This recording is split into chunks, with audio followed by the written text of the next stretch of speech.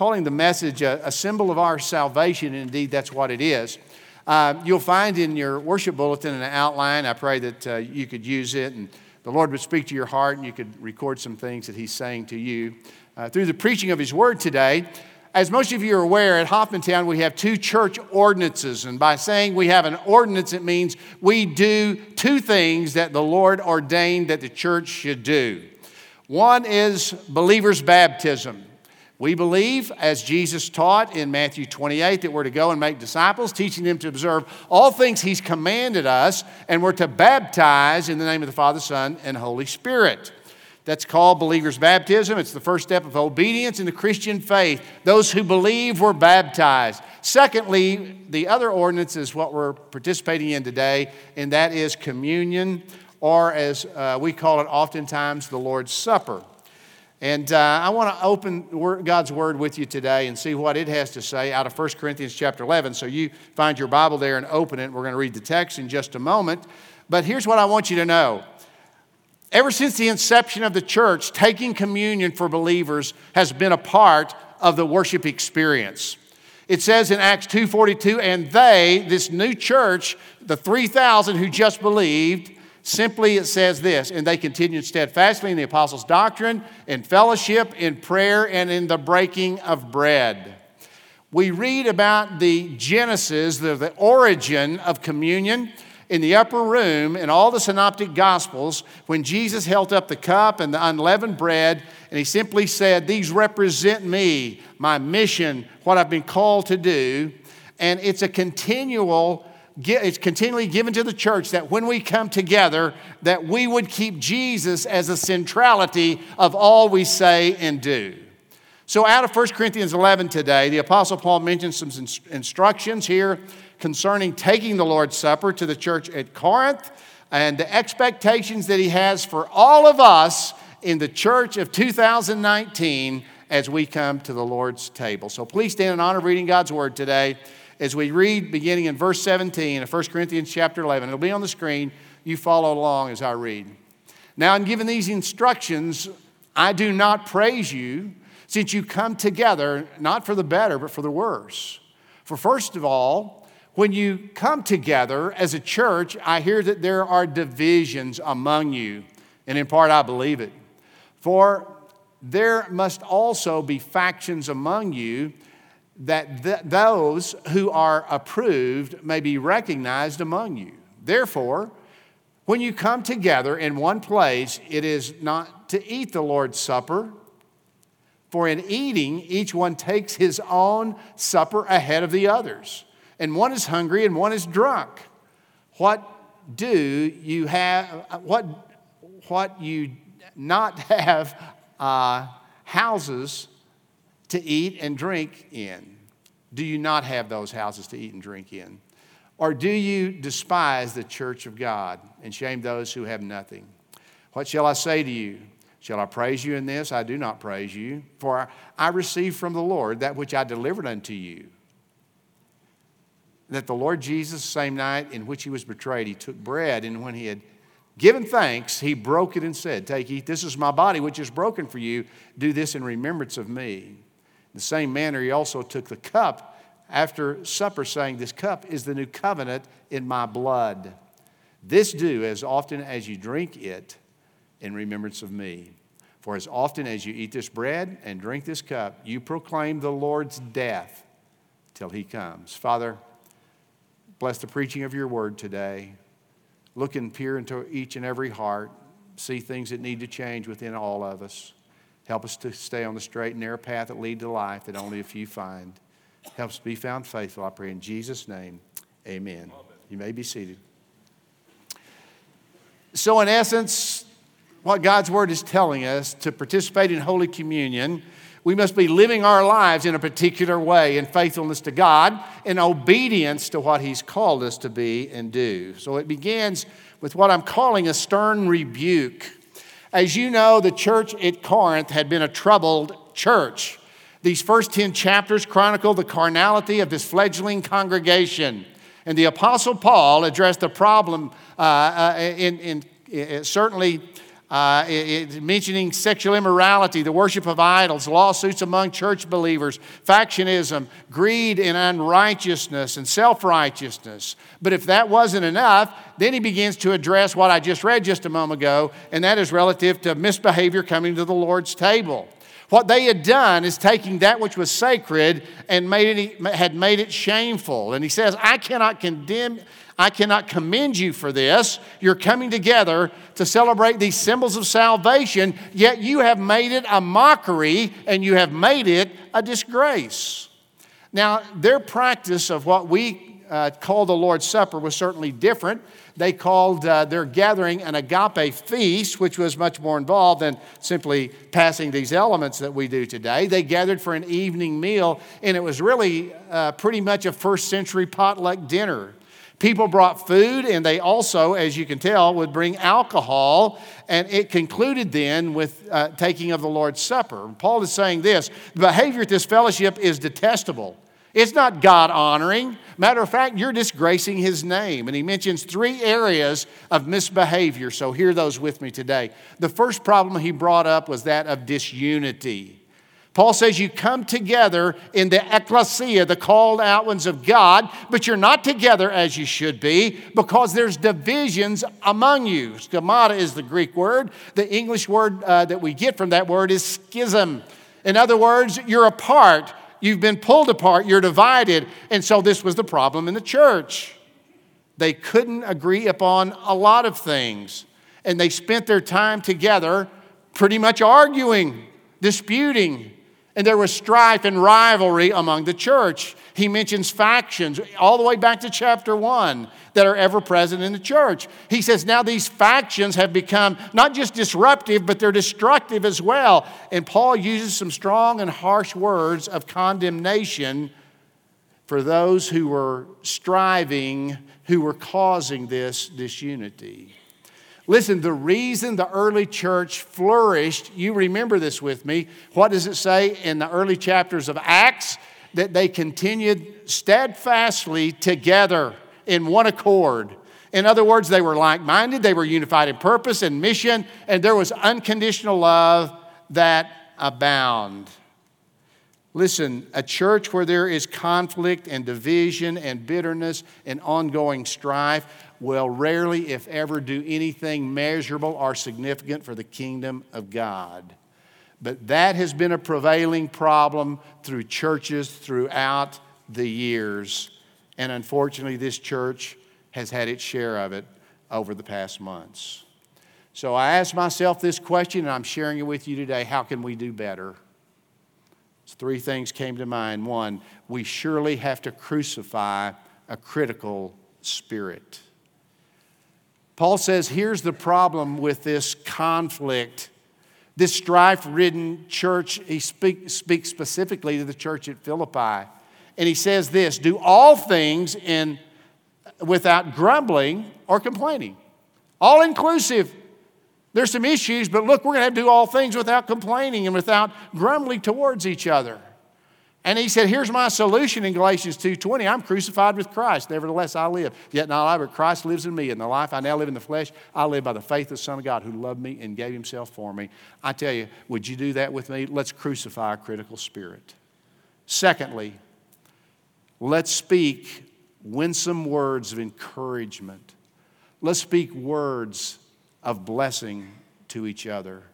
What's the Bible say? Colossians 4:6, let your speech be always with grace, seasoned with salt, that you might know how to answer every man. Let's speak good words. Let's bless people. Let's be an encouragement. Thirdly and finally, remember forgiveness and love are the quintessential attributes of us as believers. Jesus, the night before the crucifixion, would say this to his disciples: new commandment I give unto you. A new commandment, and it's this, that you're to love one another. By this shall all men know you belong to me, if you love one another. Let's let love be pervasive. Let's be forgiving people so we can move forward in a right and God-honoring way. There was a problem of disunity, but that wasn't all. There was also a problem of disrespect in verses 20 and 21. What started out as the practice of the Lord's Supper, a memorial to the Lord Jesus Christ, now he's saying has become a mockery. Because those who were poor, who came to the agape feast, hoping to share in the blessings or the food of those who were well-to-do, they were being overlooked. The poor people were being ignored. They were being pushed back. They left hungry, both spiritually and physically, and they were treated inferior, and they were ostracized by the religious elite in the church. And the sacrifice that Jesus Christ made on Calvary was indeed the catalyst for making all of us one. Instead, in the church, there was a socioeconomic line being drawn. And there was, even in the church, the have and the have-nots. And you know what the problem was? And the problem always is. It's selfishness, isn't it? When people become self-indulgent, ostentatious, and prideful, and suddenly those who don't measure up in their eyes are left isolated, forgotten about, and humiliated. Oh, listen to me today, people of God. The call for unity is found also in Philippians 2. That church at Philippi struggling for unity, but here was the word, let nothing be done through strife or vainglory, but in lowliness of mind, esteem others better than yourself. Esteem others better than yourself. Look, not every man on his own things, but every man also on the things of others. And then let this attitude be in you that was also in Jesus Christ. Can I tell you today, everybody's important in the body of Christ. The ground is level at the cross. And in Jesus Christ, there's no racial superiority. There's no financial superiority. There's no educational superiority because there's no superiority. Can we confess today in our own hearts we're all wretched sinners? We're all in need of the grace and mercy of God. There was disrespect. There was disunity. And if it get worse, it did. He said there's drunkenness as well. If there wasn't enough there in disrespect and disunity, Paul mentions another problem. He said this is out of control. People are coming to our agape love feast, and there's gluttony, and there's drunkenness, and there's shameful and sinister things going on. And these should not and must not be practiced when we should be practicing this holy ordinance. And so it's a call for righteousness and purity and holiness. Can I tell you, this will be the last straw for me. Can you imagine coming to a worship experience and the key leaders in the church are intoxicated and stumbling around acting a fool? Let me just say this in passing because it's time to say it. Look, while the Bible doesn't teach total abstinence, rest assured virtually every time that alcohol's mentioned, it's in a negative context. Proverbs 20, wine's a mocker, strong drink is a brawler, and ever who is led astray by it is foolish. The clear injunction in a positive way in Ephesians 5:18, he says, do not be drunk with wine, for that is debauchery. That's immorality, that's depravity. And then he says, but instead being drunk on wine, here's what God's people are to do. We're to be filled with the Spirit, to walk in the Spirit. That's what we need to be about. Pursuing God, refraining from worldly things, crying out in our hearts, Lord, keep me from shameful, sinful, and moral corruption. Those are the things that brought this stern rebuke to this first century church. Same things that are unacceptable in the 21st century church.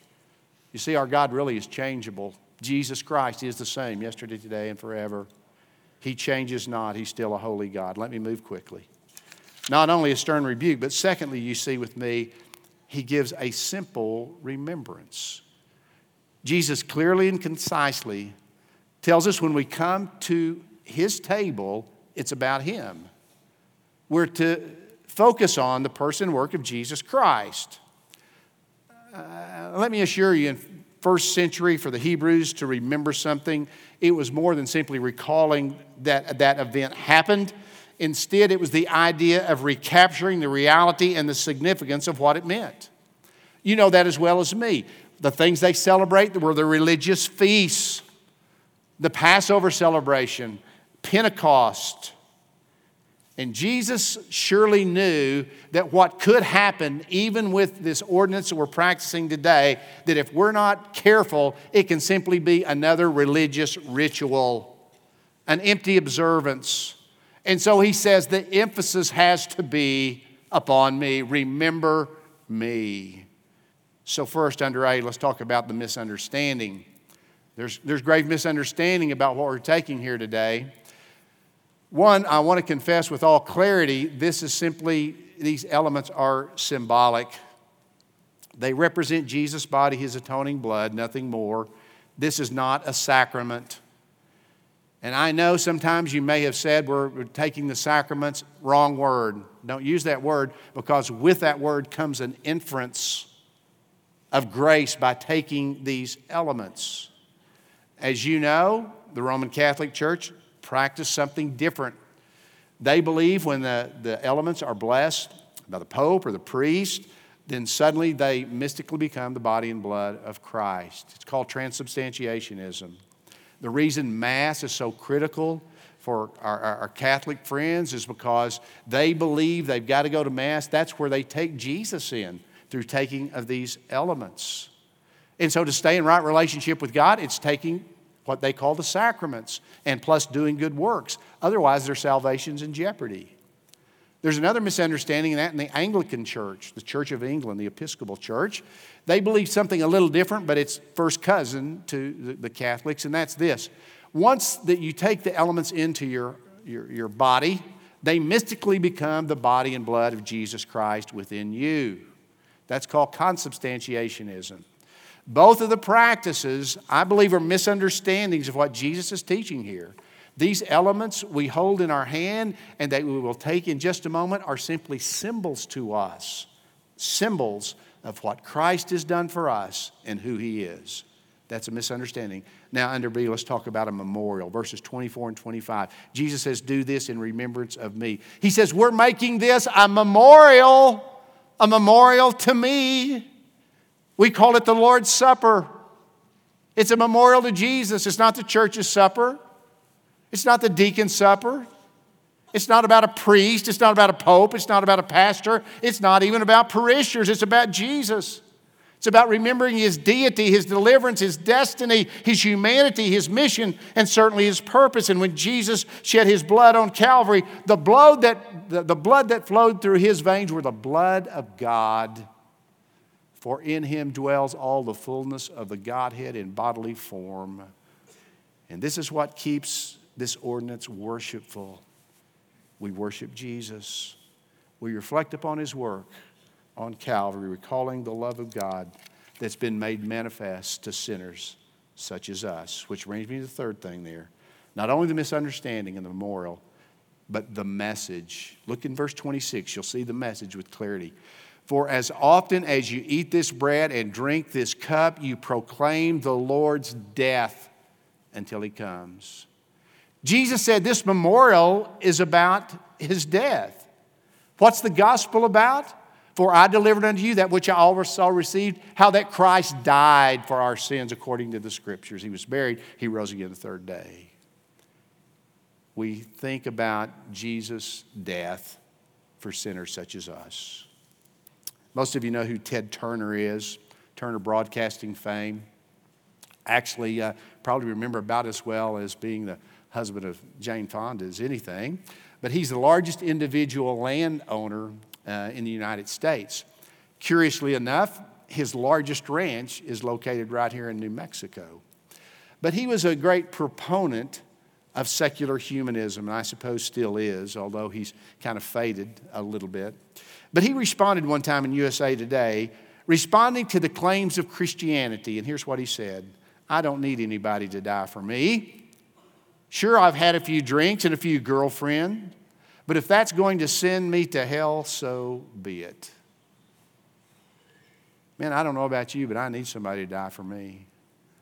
I need someone to stand in my place. I need someone to take my sin and somehow, as only God can do it, vicariously die my death so I could live the life of Jesus Christ. I need someone to take my punishment and set me free. What's it say in Romans chapter 5? For when we were still without strength, in due time Christ died for the ungodly. For scarcely for a righteous man would some die, but peradventure for a good man some would even dare to die. But God demonstrated His love for us, and that while we were yet sinners, what? Christ died for us. So it's not surprising, he said, here's the message we proclaim. It's relative to the death of Jesus Christ, who loved us and gave Himself for us. Some of you remember back in the 80s when this event happened, one of the worst snowstorms that ever hit our nation's capital. In Air Florida, Flight 90 crashed into the Potomac River. It seems like it was in January or February, but it was bitter cold, I know that much, as the plane landed in that icy river. David Usher, a helicopter pilot who assisted in the rescue effort, told about dropping the rescue rope down into the wreckage, and several people then were rescued, clinging to life from the rope that he dropped. He shared this story. The first man who reached the rescue rope didn't take it. Instead, he looked around and passed it to another victim beside him. He said when he flew the helicopter back the second time, he did the same thing. He grabbed the rope and handed it to someone else, and they were saved. 5 consecutive times the helicopter came back, he grabbed the rope only to hand it off to someone else. He said he came back the 6th time, but the man who had helped the others were nowhere to be found. Those frigid waters had become his watery grave, and it cost him his life.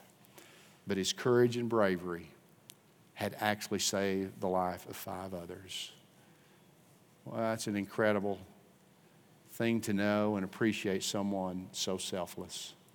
But can I tell you, even that waxes dim to what Christ has done for us. As He paid our sin debt, as we mocked Him all the way to Calvary, and there He shed His lifeblood to deliver us and set us free from being captive in our sin. So next we're told that we're to examine ourselves. And that's where we're concluding today. Not only a stern rebuke, a simple remembrance, but a sincere reflection.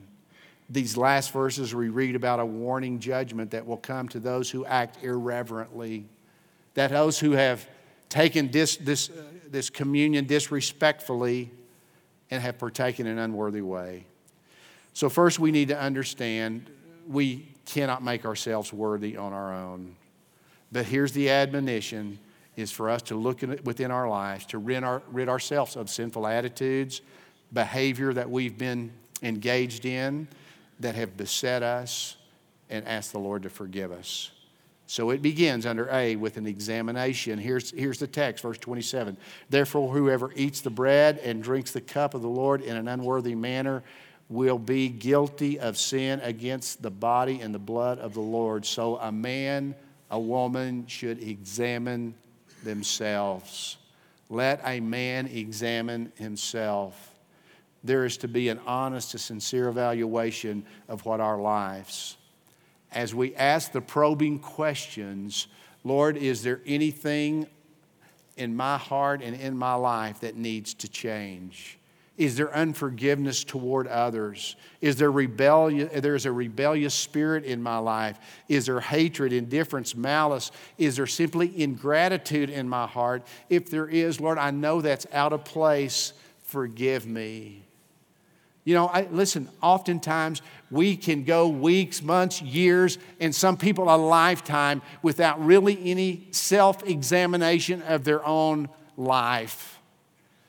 I know this is an older book, but it just comes to mind where Patrick Morley wrote a book some years ago. Halftime, I'm not sure if Patrick's or Buford is the author of Halftime. I don't remember. But here's the quote. Most people, he said, live unexamined lives. Most people live lives that really go without honest evaluation. An unexamined life will not be a life worth living. God's word reminds us in Lamentations 3:40, let us examine our ways, let us test them, and then return to the Lord. How do we do that? How do we make a proper evaluation? How can we examine our own heart life in an objective and right way? I would suggest to you it begins always by looking upward, looking into the face of God. And only when we've looked at Him long enough to have a glimpse of His grace and mercy can we actually examine our own lives rightly. Because as you know, we prefer this comparison reality. We can get a little leverage if we can find someone that's maybe in some kind of leadership position and we're out living our lives in some kind of holiness better than them, and we feel justified in whatever we may be doing. I'm just telling you, a proper evaluation of ourselves is always contingent upon using the right standard. I share this personal experience with you because it's fitting. Most of you know I've had type 1 diabetes for 52 years now. I check my blood and still do about 12 times a day. I wear an insulin pump, so I've got to know my blood sugar because I calculated my insulin pump, and it calibrates how much insulin I need to be taking. Let me tell you what happened to me some years ago now. Inadvertently, my glucometer, a setting got changed, and it was now in metric conversion. I thought I was having the best blood sugars of my life. I did. Every time I checked it, it was about 150, 140, 100. And so I went to my endocrinologist. He checks my A1C. It was the worst A1C I've ever had. This has got nothing to do with what I'm preaching on. I went to the endocrinologist this week. My A1C was 6.1. Praise the Lord. 6.1. That is incredibly good for someone who has dealt with brittle diabetes most of their life. And I give God the glory. He called me in my brokenness, and He's used me in my brokenness, but I'm glad to give a good report. But here's what happened. So I'm using the wrong standard, and if it says 150 on my glucometer, you know what my blood sugar actually was? And I confirmed this week with my endocrinologist. Multiply it times 18. So what appeared to be 150 really wasn't 150, it was 270. No wonder my A1C was about 8.5 that time. I had the wrong standard. My life was confused. It was off. I didn't know better because I didn't have the right standard in place. Let me tell you, the world is going to hell in a handbasket because they're looking around and finding someone a little better than them so they can feel justified in their own bad behavior. But until you and I find the right place to examine and search our heart, we'll always be a little off. Would you say in your heart today with the psalmist, what Psalms 139 says, search me, O God, know my heart, try me, know my anxious thoughts, see if there be any wicked way in me and lead me in the way everlasting. That word examine means to approve something by testing it. We're to examine our life. We're to test our life. Test your lives and see. The Bible says first to see if you be of the faith. Test your lives and see that you're living your life in a right and faithful way. Under B, not only examination, but an explanation. Verse 29, for whoever eats and drinks in an unworthy manner, eats and drinks judgment on himself. And that's the reason many are sick that are among you, and many have even died. So Paul says, here's what's happened to those who have violated these expectations, who have presumptuously sinned and now face serious consequences. So while God doesn't eternally condemn believers for their misbehavior at the Lord's table, here's what He does say. Some have become sick and have died. Can I tell you this today? Sin makes people sick. You live your life in sin, I'm telling you, you're going to be one sick soul. You'll be sick physically and you'll be sick spiritually. And sometimes I will tell you, sin in your life makes everybody else sick because of your own poor behavior. Here it's the sinner who suffers. And yes, he said some have even died. It does say in 1 John that there is a sin that leads to death. And it seems this irreverent transgression had made some sick and some have even died. So let's quit with this, the expectation. He says in verse 31, if we judge ourselves, we won't be judged. For we are disciplined by the Lord so that we will not be condemned with the world. Here's what happens to us if we're sincere in our evaluation of ourselves. We keep God from judging us. If we rid ourselves of hypocrisy, of selfishness, of indifference towards God, if we confess our sins to Him, we avert His judgment.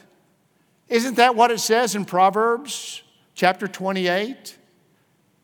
He whoever covers his sin will not prosper, but the one who confesses and forsakes will find mercy.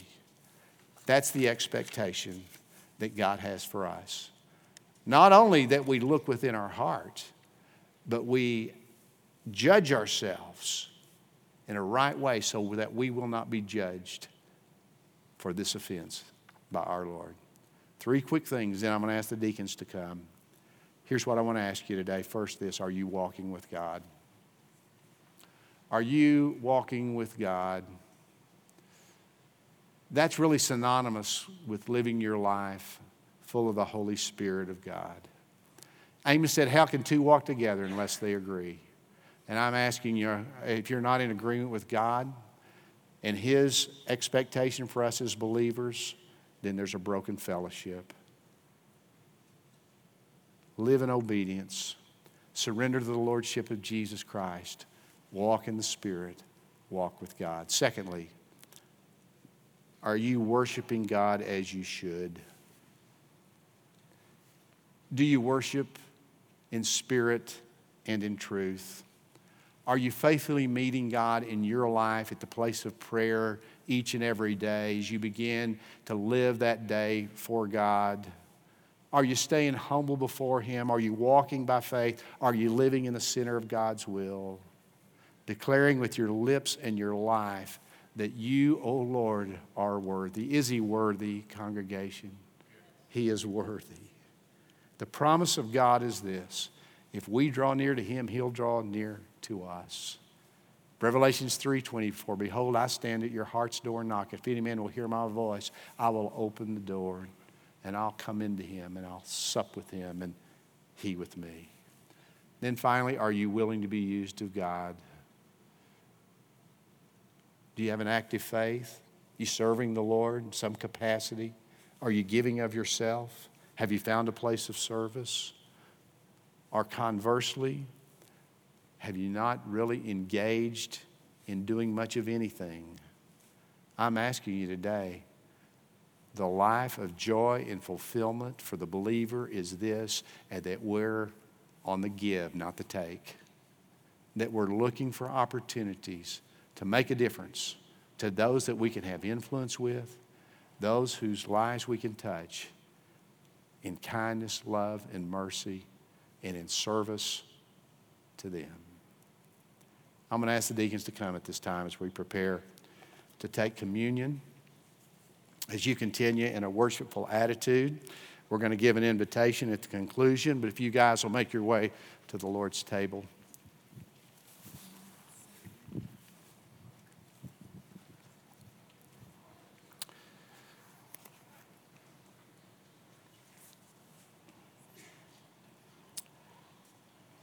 Let me quickly say, while these men are coming and taking the cloth off of these communion elements, this communion is open to everyone who know the Lord Jesus Christ. Don't have to be a member of this church, but you do have to be a part of the kingdom of God. You've been born again. You've put your faith in Jesus Christ. And maybe there's some things in your life that you know need to change. And we want to give you this time, as we prepare to pass these elements, a time of getting your life right with God through confession of sin. As you know, as we prepare to pass this bread, these little wafers of bread are unleavened. They're symbolized, don't they? The Lord Jesus Christ and His body. As we know in the Scriptures, leaven is always synonymous with sin. So it's not surprising this is unleavened bread. Jesus was the perfect Lamb of God who takes away the sins of the world. For he who knew no sin became sin for us, that we could be made the righteousness of God in him. Let me pray a blessing on the bread. Then our deacons are going to serve these elements to you as you continue in a prayerful and worshipful attitude. Father, bless these elements. Help us to hold them as precious because they represent you. Thank you. It's a chance for us to hold what represents your body today. May we do so in a worshipful way. I pray in Jesus' name. Amen.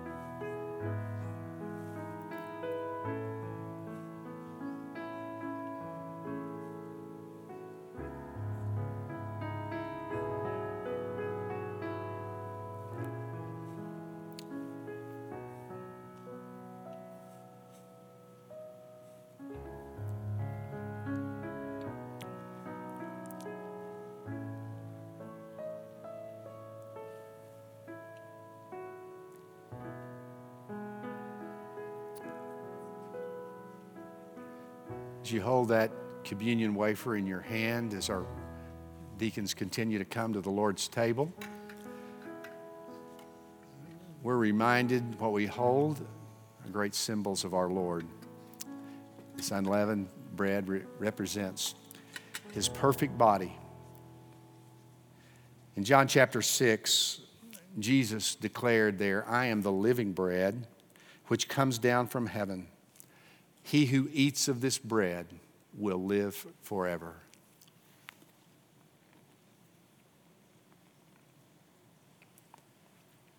Now, as we pass this cup, we're reminded symbolically of the blood that Jesus shed for the remission of sins, his atoning work that set us free from our sin. Father, I pray you would bless the passing of this cup.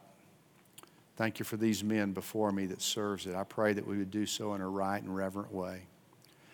So, Lord, I pray as we hold this in our hand, we would experience once again the great grace that's been poured out on our life through our loving Savior. In his name I pray. Amen.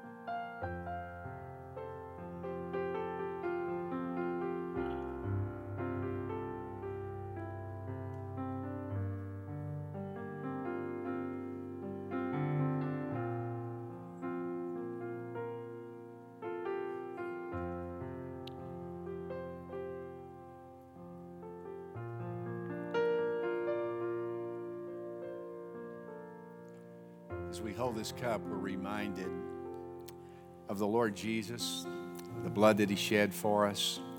What can wash away my sin? Nothing but the blood of Jesus. What can make me whole again? Nothing but the blood of Jesus.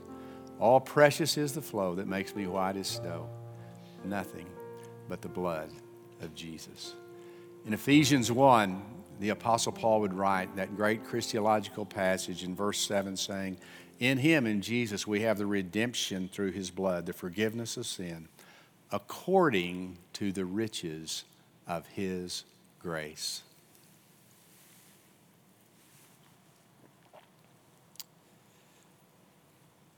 When Jesus instituted the supper, it says in Matthew's Gospels, they sang a hymn and went out into the night.